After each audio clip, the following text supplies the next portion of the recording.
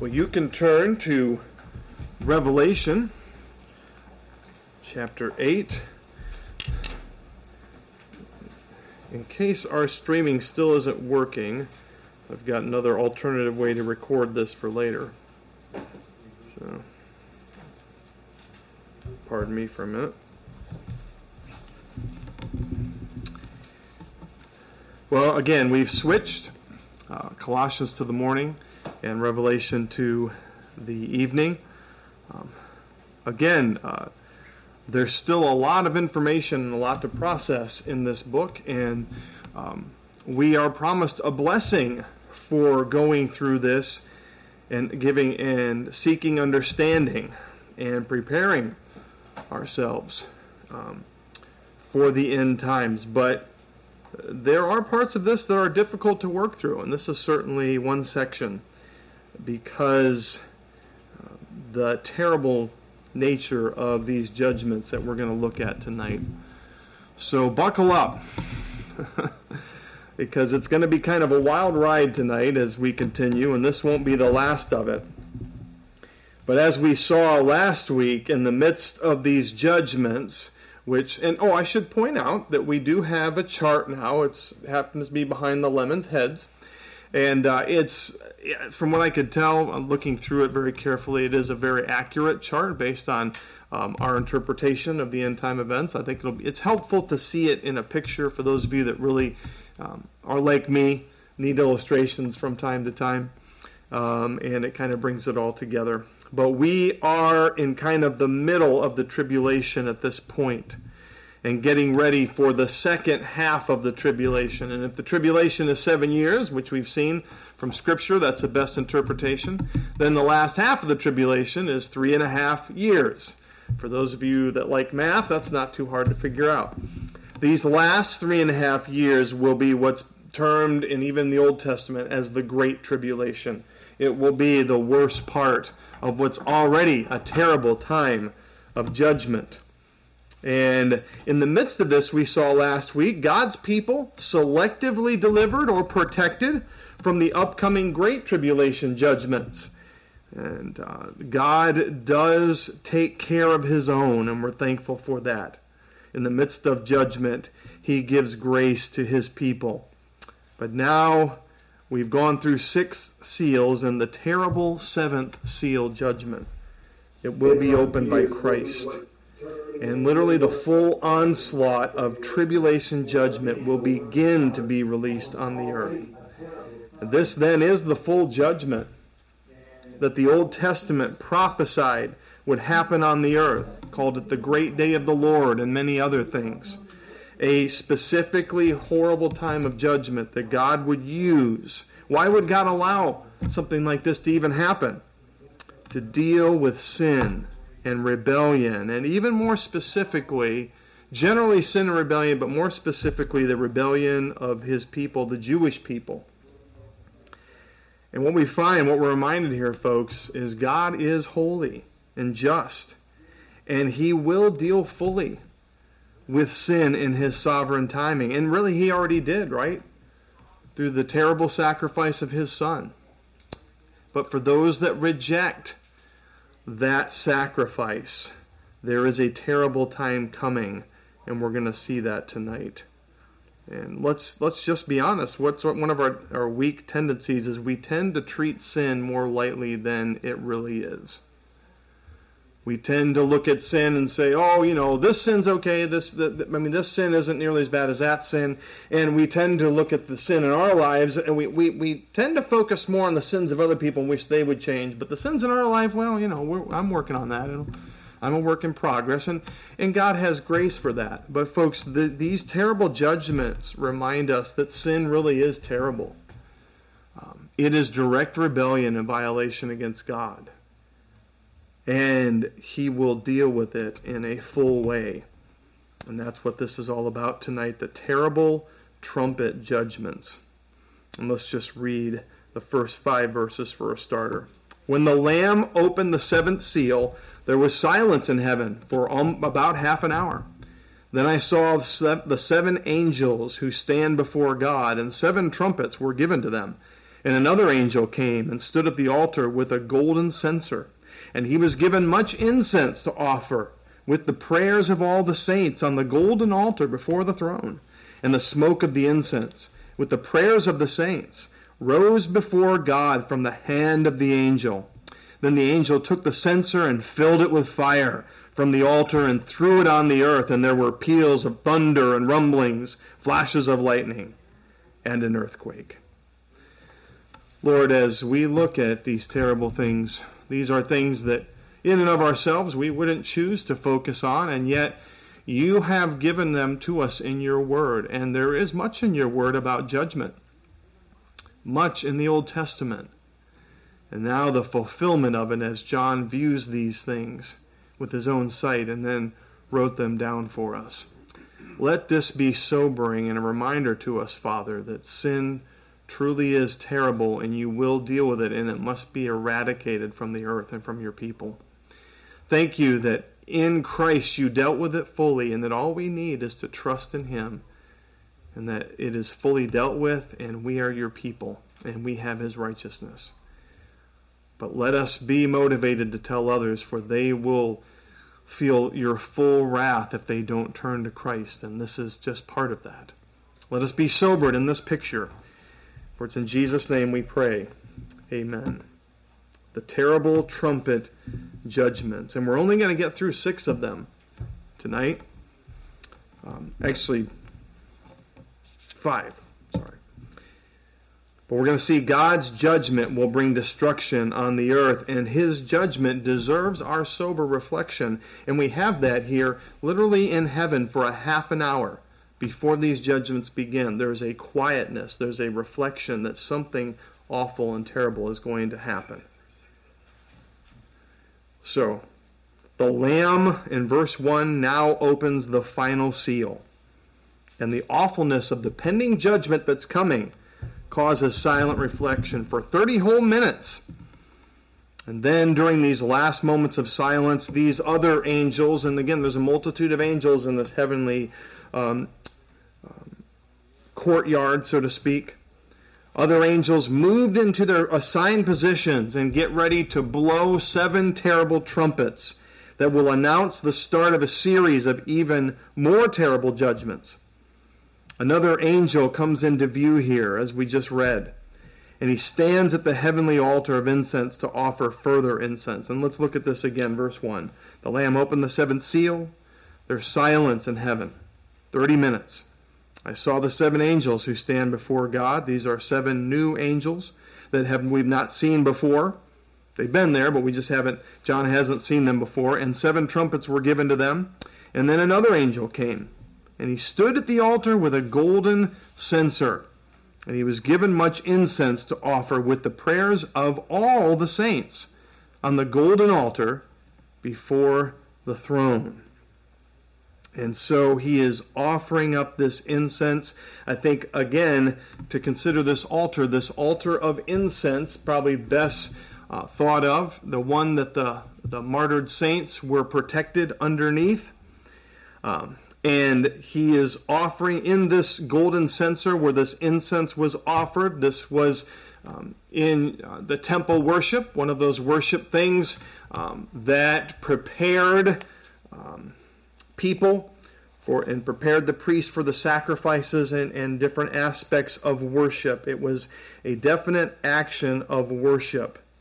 And he does this now. But this incense, again, is special. It is the prayers of the saints.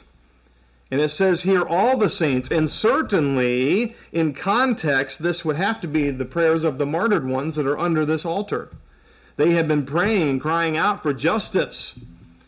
Not for revenge, but that God would wreak justice on his enemies. And now these prayers are about to move God to do exactly this in his timing. But I think as well, this very well could represent the prayers of the saints throughout all history. It says all the saints. All the saints, even today. Those of us who have prayed for God's righteousness and justice to prevail. Folks, that's a good prayer to pray. Not that we look forward to this time of judgment, But as we look in our broken world and see the effects of sin, it's good to pray, Lord Jesus, come and bring your righteousness and your justice and deal with all this brokenness. It's good to be tired of this and want to see God work. And those prayers move and affect in some form or fashion the very timing of all of this. The prayers in the nostrils of God move him to commence the judgment. Look at verse 4. The smoke of the incense with the prayers of the saints rose before God from the hand of the angel, and as he smells the incense in a pictorial sense, obviously thinking of God and smelling these, there's some symbolism here. But there's two things, even before we go any further with this in application, that I want us to... Folks, I think it's good in application for us to take time in our lives regularly where we soberly just reflect on the nature of sin and its influence on our lives, and God's holiness and righteousness that moves him to deal with sin. In other words, we need to take time to remember that as we look in our own lives and see our sin and our weakness, that we need to repent before God, because that sin is terrible and it will be dealt with by God in an appropriate manner.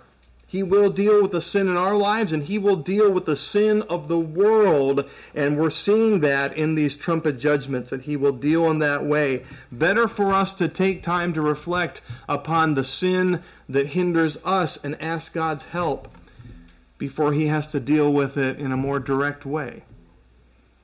Better for us to deal with it and repent and give it over to him. We don't take enough time to examine our own lives in this way. Doesn't David say, examine and show me my secret faults?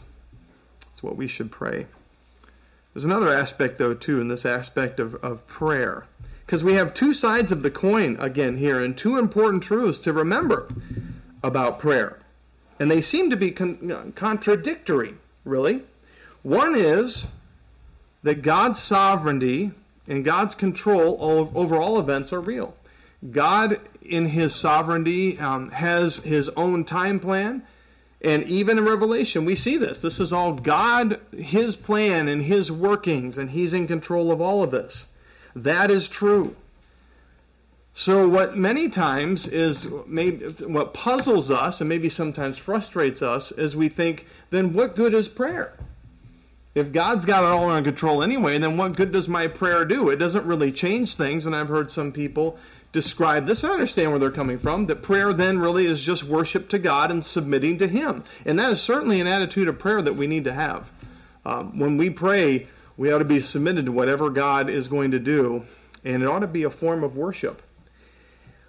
But the Bible does portray the fact that, and prayer is portrayed in God's Word as really a catalyst for change on the other side of it. This is another illustration that our prayers do truly move God and change things. So you might ask, well, Pastor Brock, how do you make those two fit together? I don't. I can't explain those. But God does. God knows. And so it's our responsibility then is to admit to the reality. Here are the prayers of the saints that rise to God, and this then is the point where God says, now that I have these prayers have come to my attention in a symbolic sense, now the judgments will begin. So folks, take heart. When you pray, God is listening. And prayer will accomplish things because his word. Isn't that humbling, the fact that our prayers accomplish and change and move God in this way? We're commanded to pray, and we need to do that. Well, all of this together then, we have verse 5, really the shotgun start of these judgments described really in terms of worship again, with this censer and the incense and all of these things. And the angel fills this censer with fire, and he literally flings it to earth. And look what happens here. The angel took the censer and filled it with fire from the altar and threw it on the earth, and there were peals of thunder, rumblings, flashes of lightning, and an earthquake. And that must have been a terrible earthquake after these thunderstorm reactions, for John to take note of that. This truly is an epic start to these terrible judgments. In a much more milder illustration here, you probably remember those little firework sacks called pop-ums, or the bang snaps that you had when you were kids, and you'd throw them down. And kids delight in doing that behind their parents' backs or around adults when they're least expecting it, right? And all of a sudden it kind of surprises you or whatever. Well, I have to admit, I had a little bit misunderstanding of how those things were put together.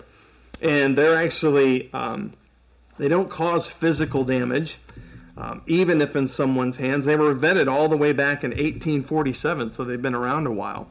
But I used to think there was gunpowder in those things. Some of them were called TNT, and of course I didn't think there was dynamite in them, but I thought there was a little bit of gunpowder. Well, actually, so I would tell the boys, don't you throw those things in the house. Who knows? Might catch some carpet on fire or something. The results of that, there's a way to handle those things, and we keep those things outside. Well, I come to find out later, a little bit of research, and there's no gunpowder. It's actually a tiny amount of silver fulminate with coarse sand and gravel twisted into tissue paper. And when the device is thrown, stepped on, or burned, it produces a sharp popping sound. The sand buffers that shock wave. Well, still, throwing it down produces a loud bang. And my point was with our boys, it's not appropriate in my mind for you to do that in the house. Well, here is something much more powerful and infinitely more terrifying, as this angel literally flings down this fire from this censer. And to us, we may think, well, that's not a good place for that. Earth is directly in its path. But folks, in this setting, this is exactly what God intends, for this to happen on the very earth that he created, on this earth, that these judgments will come, and it will be terrifying. And we must accurately reflect on the rightness of all of this as we continue on. It is right for God to do this and deal with sin. And what a dramatic way to start. And then we see that not only does his judgment deserve sober reflection as we reflect on these things, but his judgment will devastate the earth. And the 7 angelic trumpet blowers ready their sequential powerful blast. And really verse 6 kind of sets up a dramatic anticipation of what is to come. Verse 6, now the 7 angels who had the 7 trumpets prepared to blow them. And the first angel blew his trumpet, and there followed hail and fire mixed with blood. And these were thrown upon the earth. And a third of the earth was burned up, and a third of the trees were burned up, and all the green grass was burned up. The first angelic trumpet in a terrible precipitation trio of hail, fire. And it does describe this as blood hurled to earth. And we know in a legal sense, when something happens nature-wise to somebody's property or house, what is it called legally? An act of God. Folks, this is truly an act of God as he brings his full wrath upon nature itself. Terrifying and horrible. This will bring great fear to people's hearts as this takes place. And what will be the result? A third of the earth will be charred. Imagine that.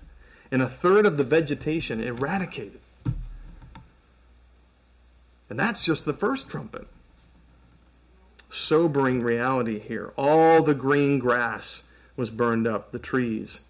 If you've ever gone out into a meadow and just enjoyed the beauty of God's creation on a sunny day, imagine that a third of that on the earth will be burned up and wiped away. Well, the second angel then blows his trumpet. And something, it says here, like a great mountain. Look at it, verse 8. The second angel blew his trumpet, and something like a great mountain burning with fire was thrown into the sea. And a third of the sea became blood. And a third of the living creatures in the sea died. and a third of the ships were destroyed. What is a great mountain that's burning with fire? Well, I think this is John's best way that John can describe really a comet. A meteor, a comet that is burning. And it's wonderful to see those things when you're at night. I told you that story a while back of the boys and I out at night and watching them across the sky. Oh, that's beautiful. Folks, it's terrifying, though, when that comet is aimed directly at you and the planet you live on. That comet will hit and will burn with fire and will be thrown specifically. It will be directed, aimed at the sea. It will come crashing to earth and pollute the seas, the salt water. And on top of that, the horror of a color of blood that will accentuate this idea of blood. It just accentuates the sense of catastrophe and judgment. And a third of the sea creatures will die. And a third of the earth's sea vessels will be sunk or supernaturally destroyed. You think about what that means in modern times. That means warships. It means submarines. Sandy used to serve on a submarine. You imagine a third of all the earth's submarines and warfare vehicles being taken out, but also recreational sailing vehicles and commercial fishing vessels. The lobster, what's the lobster folks, there's a specific name for them, that industry, we'll go with that, but there's another name I'm trying to think of. They've really been struggling lately, as I've read in the news, concerned that their fishing and their catch of these lobsters are becoming less and less lucrative. Well, can you imagine what will happen if a third of the commercial fishing vessels all over the world are eradicated, and how that will impact the economy? Did remind me of a story that I read one time, and it's not humorous, but it is kind of it's pathetic in what took place. But in the late 80s, my understanding is on the West Coast, it might have been California, there were 2 little sea lion cubs that were found. And they've been stranded on the beaches, and so they were taken, and the right experts got involved, and that where it took place, the community kind of came around, and some people funded for these sea lion cubs to be taken care of, and they nursed them back to health. And there was a day finally when they were healthy enough to go back out. They let them back out into the waters, and I think there was even a band playing and all kinds of hoopla and stuff as these 2 sea lion cubs went out into the ocean. And as everybody watched, all of a sudden in horror, a killer whale came right up out of the ocean and gulped down those 2 sea lion cubs. And it wasn't very happy after that. There was a great sense of loss. Now, don't you smile about that. But the point is that if there's a great sense of loss over 2 sea lion cubs, folks, how about a third of the sea creatures all over the world being lost? These are terrible times indeed. Well, what's going to happen with the third trumpeter? Well, verse 10, the third angel blew his trumpet, and a great star fell from the heaven, blazing like a torch, and it fell on a third of the rivers and on the springs of water. And the name of the star is Wormwood. A third of the waters became wormwood, and many people died from the water because it had been made bitter. Another, seems best to think of this as another great meteor, probably the largest one out of all the judgments yet, and it plummets to earth, and now the freshwater sources are polluted as well. And this meteor has a name, Wormwood. What a strange name. Not a very beautiful name, ugly name. Well, it was named for a bitter-tasting plant, and you hear this described in the Old Testament and named. And it was a symbol for divine punishment. This plant could be poisonous under certain conditions and could even bring death. And here represents, remember how God for his people in the Old Testament with the children of Israel, what did he do? He made the bitter waters sweet for his people in the wilderness. And now in judgment, he's going to do the exact opposite. The sweet, fresh water of the earth will be made terribly bitter, and people that try to drink it and use it for a source of vitality and life can even get sick and die from this. Terrible indeed. A third of the fresh water will end up in this way and will be a terrible judgment for people. Also then, this fourth trumpet, verse 12, the fourth angel blew his trumpet, and a third of the sun was struck, and a third of the moon, and a third of the stars, so that a third of their light might be darkened, and a third of the day might be kept from shining, and likewise a third of the night. This trumpet ushers forth a terrible darkness that reduces the amount of daylight by a third. And how can these, really describing dramatic eclipses of the sun, the moon, and also the stars, and all of these things together, how does this dramatically affect a third of the daylight and a third of what we expect during the day of daylight to be able to do things? Well, it doesn't make it clear how it's going to affect that, but we can understand that it will in whatever way that God intends. But here's the good thing to be remembered about, to be reminded about, folks, and that is that we won't be there. We don't have to stick around to find out how this takes place. I don't have much interest, actually. I'm just glad that I won't be a part of things when it comes to this point. Can you think, really, I was thinking about this, the extent of depression and gloom that people experience in the winter months in our state and in New England, in Michigan. We all know this regular happening. January, February, March are some of the highest points of depression for many people. Why? Because it stays darker for longer. That will be multiplied with the added terror that people recognize this is divine judgment. And there will be great despair. Isn't it interesting? These plagues are rather reminiscent of the Exodus plagues. But as we see here, the plagues of the Exodus, folks, were only a small preview to this time of judgment. It'll be so terrible. Well, it's not over yet. God will judge the earth, but he will also judge the earth dwellers. And his judgment will involve great terror. And look at verse 13. Then I looked, and I heard, and that some translations say an eagle, and that seems to be the better translation here in the context, an eagle crying with a loud voice as it flew directly overhead. Woe, woe, woe to those who dwell on the earth at the blast of the other trumpets that the three angels are about to blow. We've only had 4, and we still have 3 more, and these last 3 are the most terrible judgments yet to come. And this eagle is stating that they will be more terrible. 3 woes emphasize the greater calamities that will now directly affect the people on the earth. And the swiftness of the eagle represents the swiftness of the terrors that are about to come upon the earth and upon the people. And so the terrible 5th trumpet is blown, and we have here, it says, a star fallen from heaven to earth, but he was given the key. It's personalized.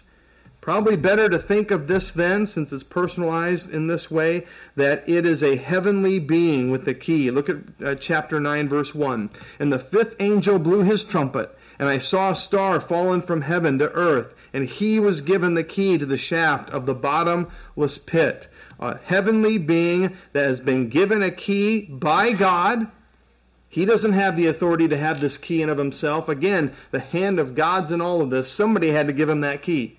And it was God that allowed him to have it. And he goes down and unlocks an entryway to what's described here as a bottomless pit. Verse 2, he opened the shaft. It's like a tunnel that leads to this terrible place, a bottomless pit. And from the shaft rose smoke like the smoke of a great furnace. And again, the light and the sun are all affected. The sun and the air were darkened with smoke from the shaft. And this rising temporarily blocks out the daylight, and I think probably has to do with air pollution as well. People complain about air pollution, but how about air pollution from a terrible place like this as it rises? And then what comes out of it is even worse. That alone will bring great terror to people. But what comes out of that pit will bring great torment to people, even worse. And as the smoke rises, they see a terrible thing, a great swarm of locusts. But these locusts, these insects, are more terrible than what has ever been seen on the earth. Verse 3, then from the smoke came locusts on the earth, and they were given power, like the power of scorpions of the earth. And they were told not to harm the grass of the earth, or any green plant or tree, but only those people who did not have the seal of God on their foreheads. These locusts come and are equipped in a terrible way. Yes, they're locusts, but they're also given terrible tails of torment that resemble scorpions' tails. And throughout the Old Testament, especially in the book of Joel, we're told about God's plague of locusts that would come and destroy the earth and the vegetation. Joel talks a lot about that, but folks, these locusts aren't coming to focus on the vegetation at this point. In fact, that's already been dealt with in a lot of ways, right? But they're told, don't you even touch or worry about the vegetation. You're here to harm mankind, except for those sealed by God for protection that we saw in the last chapter. And as these terrible things take place, don't you think what a testimony of God's people that they're not hurt by these awful monsters with these terrible tails? As you know, I lived in Miami for a while and had some number of summer jobs to try to make money for college at that time when my family lived down there, and I was working for a construction group, and the boss was with me one day, and we were working on some things, and I just happened to, with my work boot, kick over a rock, and I saw this strange creature with this curled tail. And I went to look a little closer. I had a good idea that this was a scorpion. I wasn't going to touch it. But my boss immediately came over, and he took his boot, his steel-toed boot, and he crushed that thing. He said, you don't want to get anywhere near. That was a small one. They're actually more venomous and more painful if it touches you. And even just reminded of that little tiny scorpion, the fear and the concern that it brought to me when I realized what it was. But these scorpions, these locusts with these scorpion tails, are not allowed to kill people, but only to torment. Because that small scorpion that I saw, a small child or an elderly person, it would have had enough venom to possibly bring death to those people, those types of people. But these creatures are not allowed to kill people. They're just there to torment. And the sting of these terrible creatures, it says, will be so painful that people will seek to die. But they will not be successful because literally death will flee from them. Verse 5, they were allowed to torment them for 5 months, not to kill them, but their torment was like the torment of a scorpion when it stings someone. And in those days people will seek death and will not find it. They will long to die, but death will flee from them. As a child, I misunderstood so much of what Revelation had to say. And that's one of the reasons it's good for us to go through this, to understand these things. One of the things that I thought, and maybe you've heard this, is that if somebody enters into the tribulation and they reject Christ, that they don't have the opportunity to be saved or to accept Christ in the tribulation. I don't believe that's true. I don't see anywhere in Scripture. It'll be if it was hard for them, if they rejected Christ before the tribulation, once they're in the tribulation, it'll be even harder for them to trust Christ. But I don't think it's impossible. And another wrong way of thinking that I had was that people in the tribulation, things would get so bad that they couldn't die. And I had in my child's mind this idea of people trying to torture themselves and do weird things to try to kill themselves, and they couldn't do that. I don't know. I guess some of these movies and things that I saw as a child kind of tormented me about the book of Revelation, but I would think about people trying to kill themselves and not be able to do that. Well, that's not really accurately what's being described here. It's specifically from these terrible creatures that once they get stung, they want to die, and they can't. And folks, if this isn't bad enough, then John gives us their appearance, their horrible appearance, and we find out these are not insects. These are monstrous creatures. Verse 7, in appearance the locusts were like horses prepared for battle. They have swiftness and speed of horses readied with battle armor. On their heads were what looked like crowns of gold. That's a strange thing. Well, that just means that they would be given victory, crowns of victory for a certain amount of time, that they would have success in their mission of torment. God would give them that. And then even more terrible here, verse 8, their hair was like women's hair and their teeth like, after the crown of gold, I skipped that part, their faces were like human faces. Their hair like women's hair and their teeth like lions' teeth. And these really human faces signify intelligence. They're very intelligent, unlike most insects. But this long hair and the teeth of a lion, of a predator cat, these long fangs, what a grotesque and terrifying appearance. And everything about them is meant to terrify the people of the earth. And yet we're not done with this description. They had breastplates like the breastplates of iron. And noise of their wings was like the noise of many chariots with horses rushing into battle. Their bodies are as tough as iron, and the noise, a rushing, overwhelming noise of chariots and horses. We have a place in Maryland where we would go with Leslie's parents on the coast, and they had this movie of these wild ponies that roamed the seashores, a place called Assateague, and the sound system was a really good sound system. And when it had the sound of these horses on the move, it literally was so loud you almost had to plug your ears. I don't know if you've ever been in a theater and it had the sounds of the armies and the horses coming, and they're so loud it's disturbing. That's how we ought to think of these creatures as they get closer to their victims. Well, what are these then in the midst of all this? Because let's be honest, that's not hard. We've never experienced or seen anything like this ever. So it's hard to understand how do we even comprehend what these are. And so some people have even gone as far, and I have to admit this is creative, that they look at this and say, well, John is being given a vision of the future of what things are today, and perhaps what John is seeing is military helicopters equipped with missiles, and this is the best way that he can to try to describe this. Well, I think we understand as we look through the specifics of this can't be helicopters. This is truly as grotesque as it's depicted. What are these then? The most accurate identity for these hideous creatures is a demonic hordes that have been released for God's purposes from this bottomless pit. Those of us, when we're studying Jude on Wednesday nights, we'll see Jude mentions that a group of fallen angels were locked away in a pit. God has done this, and he will release these now. And they will cause people serious pain. And in the midst of these terrible descriptions, folks, let's remember, this is only for a limited time, and it's for God's purposes. Remember that. But it is terrible. And they have a leader, and his name is Destruction. Look at verse 11.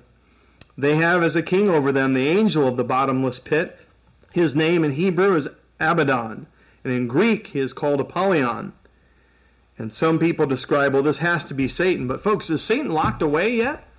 No, he will be at the end, and the world will rejoice when that happens. But Satan isn't unlocked at this time. It's not as if he's locked away right now. The Bible is clear that he's prowling as a roaring lion. This is not Satan, but it is a demonic leader that is capable of great destruction, hence his name that means destruction. And these terrible things that take place. And it says that people will experience these things. But you know one thing it doesn't say?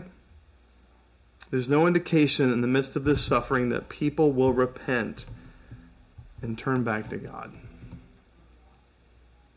Hard to believe.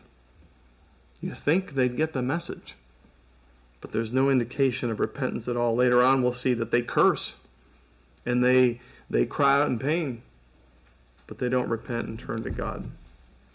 You know what I'm reminded of as we finish up here in this awful description of these demonic hordes is so often in our culture today, in entertainment especially, the things of Satan and demonic powers are portrayed as something beautiful. There's all kinds of shows, about witches and the good witches and how you can trust them, and even shows about ghosts and about demonic activity and people calling up ghosts, even back in the 60s, right? Casper the Friendly Ghost and all these things. But more so today, there's all kinds of family entertainment that depict the satanic powers and demonic forces as something beautiful and something friendly, right? But John gives us the reality, folks, that demonic activity and these demonic creatures ultimately, yes, at one point they were angels of light, so is Satan. But once they rejected God, they turned ugly and terrible. These are not forces and things to play around with and to think of whimsically and to think of as in any case friendly or advantageous towards us. Satan's power and his minions are evil, and they're wicked, and they're grotesque, and there is nothing beautiful about playing around with this kind of thing at all. Verse 12, the first woe has passed. Behold, 2 woes are still to come. And as awful as these first trumpets have been, there is still 2 more to go. Sin and rebellion against God is terrible and evil, and God will act with full wrath in dealing with it. So as we finish up, I think there's a temptation as we look at this to think, God, I know sin is bad, but how could you allow this kind of devastation and evil in these end times? And I think one of the problems is when we see this and think, Lord, isn't that a little rough? Isn't that a little harsh? I think it's because we may have a watered-down, cavalier understanding of how terrible sin really is. Folks, but when we truly see sin as God sees it, we will no longer wonder about his judgments, but will plead instead. The real reaction we ought to have is to plead with people to repent of their sin and seek God again so they don't have to go through this judgment. Proclaim the cure for sin, which is relationship with Jesus Christ. And that statement then brings us back to the focus of this whole book is Jesus Christ. Not even these terrible demonic locusts. But remember our Savior Jesus Christ in this, and that we won't be here for these things. But you proclaim him so that others won't have to go through this terrible time as well. God's going to deal with sin. You can count on that. And our sin has been dealt with. We need to turn to Christ. Father, as terrible as these depictions are, they should sober us, but they should ready us to keep our focus on Christ. And Lord, remember that you are in control of all these things. You give the keys. You allow these angels to sound the trumpets. You are the one that locked away these terrible demonic forces, and you're the one that allowed them for a time to come and torment, and only for a time, and then that time is done, and you're done with them. But through these things, help us to remember that you are serious about dealing with sin, and that we should repent of the sin in our lives, and we should call others to seek repentance as well and turn to Christ. And that is the hope in the midst of terrible judgment that we must focus on, and help us to do that even this week. For it's in Jesus' name that we pray. Amen.